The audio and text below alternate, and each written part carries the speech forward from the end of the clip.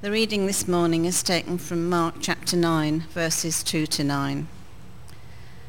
After 6 days, Jesus took Peter, James and John with him and led them up to a high mountain where they were all alone. There he was transfigured before them. His clothes became dazzling white, whiter than anyone in the world could bleach them. And there appeared before them Elijah and Moses, who were talking with Jesus. Peter said to Jesus, "Rabbi, it is good for us to be here. Let us put up 3 shelters, one for you, one for Moses, and one for Elijah," just because he didn't know what to say, because they were so frightened. Then a cloud appeared and covered them, and a voice came from the cloud. "This is my son, whom I love. Listen to him." Suddenly, when they looked around, they no longer saw anyone with them except for Jesus. As they were coming down the mountain, Jesus gave them orders not to tell anyone what they'd seen until the Son of Man had risen from the dead. This is the word of the Lord. Thanks be to God. So we'll start with a prayer. Anoint me now, Lord, that I may deliver your message faithfully and fruitfully. Let your word pass from ear to heart, from heart to life, so that it accomplishes the purpose for which it is given. Amen. So here we have the endorsement of the real identity and authority of Jesus. The supernatural is breaking in. When we hear a gospel story, we already know the overall narrative of Jesus' birth, death, resurrection. If you imagine it as a jigsaw, and I do like jigsaws, if you imagine it as a jigsaw, then hindsight gives us privileged information. We have the picture on the box to help us piece things together. But for the first followers of Jesus, they only had some of the pieces to go on. I don't know if you've ever tried to do one of those awful jigsaws where the picture on the box isn't the same as the picture you're trying to make. Why would you do that? It can be jolly hard to make sense to begin with. Sometimes not even to begin with, all the way through. Where have they got to in putting their experience of Jesus together into a coherent picture? Well, his ministry in Galilee is well underway, so people are flocking to see him. But who is it that they see? What do they think they're getting? His ministry has raised questions about who Jesus is. There have been healings, driving out evil spirits, feeding crowds. Other pieces of the jigsaw are his teachings. So if you were here a couple of weeks ago, we heard that Jesus taught in the synagogue with such authority that people were amazed. Can they piece together that to get a clear picture of who Jesus is? Now, each of the 3 synoptic gospels, to be technical, Matthew, Mark and Luke, organise their material to give a particular emphasis on aspects of Jesus' story. So some of the stories they choose might be in 1 or 2 of the Gospels, and the details might vary. But all 3 of the synoptics include the Transfiguration. That's what we just read, the Transfiguration. And they place it immediately after Peter's confession of Jesus as the Christ at Caesarea Philippi. Now, if you need bite-sized revision on what I'm talking about, that is where Jesus says, "Who do people say I am?" and gets a few answers. And then he says, "Who do you say I am?" And Peter replies, "You are the Messiah." 10 out of 10, correcto, yes, that is who Jesus is. And then we've got to think what that means. But it's also where Jesus starts to talk about his death. The gospel writers seem to want us to hold two things together, two bits of jigsaw, want to fit together. So Jesus is a suffering servant who is humble and obedient even to death. And at the same time, Jesus is the one spoken of in Daniel 7, the Son of Man coming on clouds of glory, who receives a kingdom that will never end. And it is hard for the disciples to work out how those two things fit together. But both of those things are true about Jesus. Both need to be held together in tension. So let's focus on the passage we just heard. What's it telling us about Jesus? How do we get that coherent picture? We start, I can't remember what my slides are. Yeah, that's good. That's where I am next. Bright white clothing, whiter than dazzle, Purcell or Bold could get them. Bright white clothing. The disciples see a physical transformation of Jesus, and those bright white clothes represent purity and holiness. But it's not a kind of magic trick. The point is not the change in Jesus, but a change in the disciples and their understanding of who Jesus really is. This is Jesus choosing to reveal his divinity to his closest disciples. His inner being is made apparent, transparent to them. The full truth will only come after his death and resurrection, but these privileged three get a foretaste, an anticipation ahead of time, which will only really make sense later. They're getting to see a bit of the picture on the jigsaw lid. And let's not forget the location, the mountain. We don't know which mountain it was definitively, but traditionally it's identified as Mount Tabor. The important thing is that in Hebrew scripture, a mountain is a place of revelation.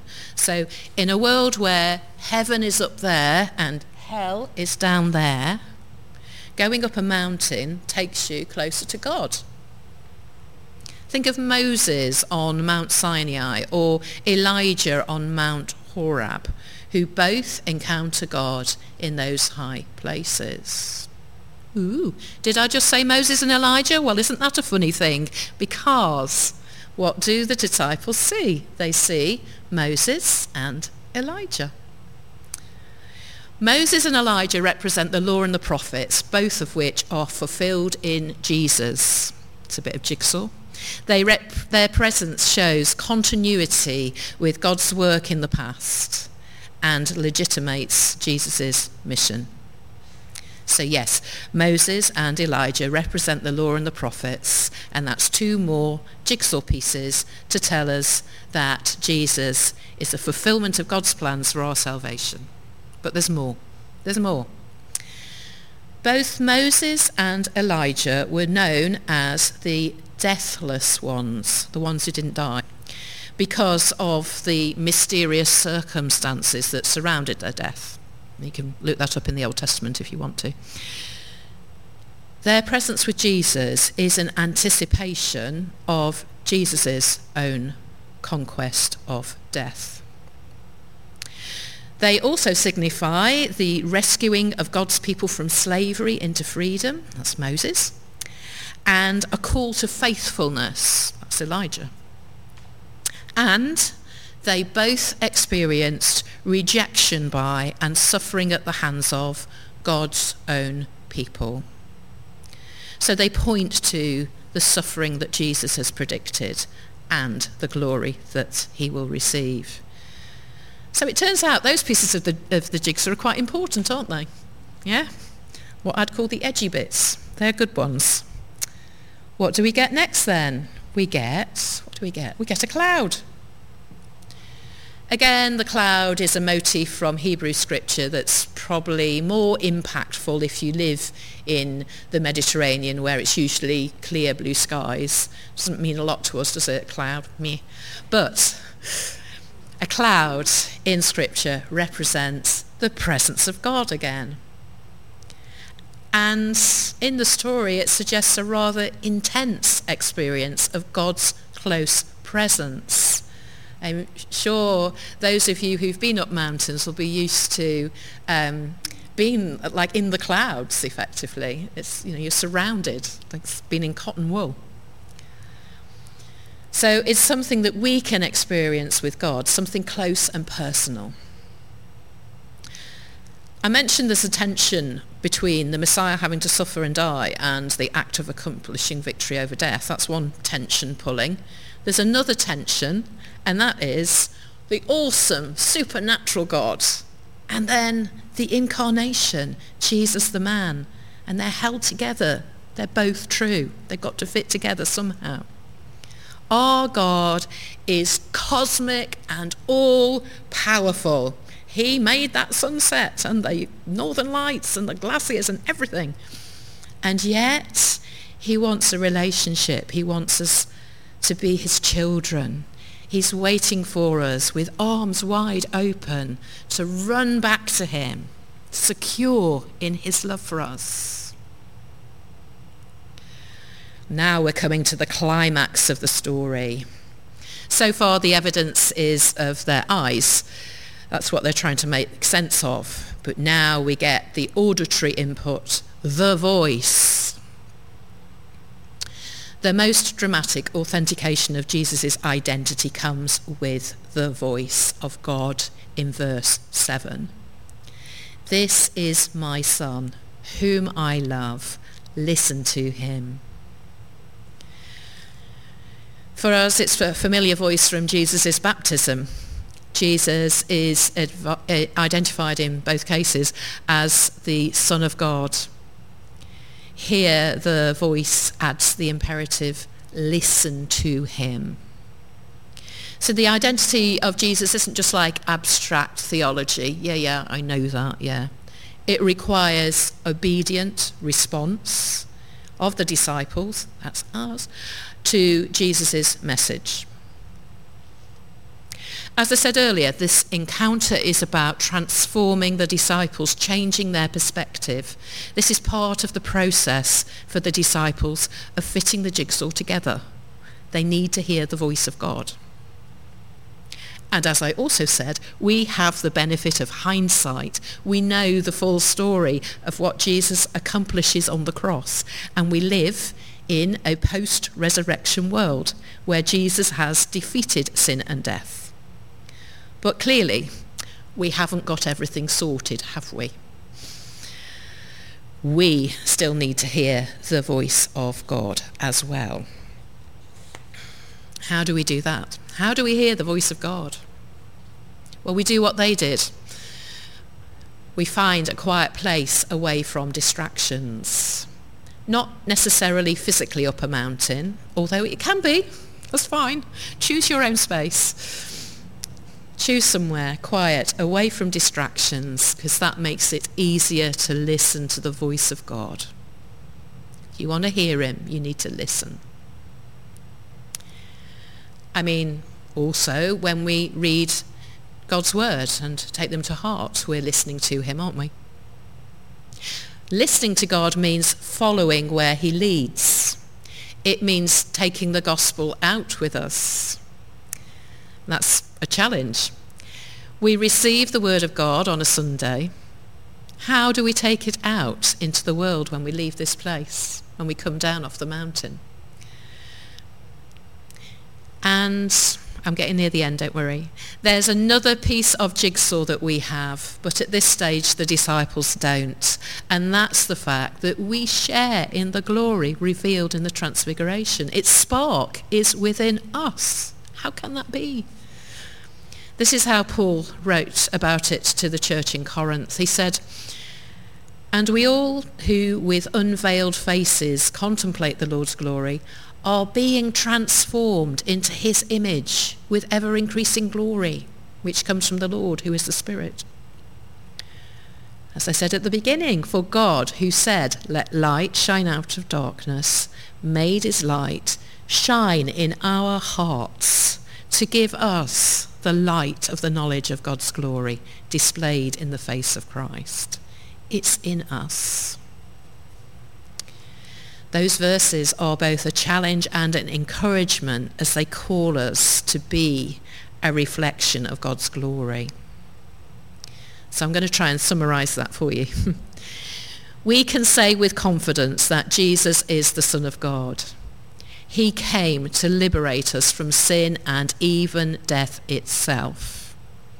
His death in Jerusalem and his resurrection accomplished that. Like the disciples, we are called to listen to him and follow him. And the light of his glory dwells within us. Would have been so much shorter if I'd done bullet points, wouldn't it? It took the disciples a while to get the full picture. We have the benefit of hindsight. We've not just got the pieces of the puzzle, we've got the whole picture. So the challenge is, what are we going to do with it? Let me close in prayer. Almighty Father, God of grace and goodness, awaken us to your glory, that our lives may reflect your radiance, that we may share in your likeness, and in walking the way of Christ, we may reveal your love to the world. Through the same Christ our Lord, who is alive and reigns with you in the Holy Spirit, one God, now and forever. Amen. Amen.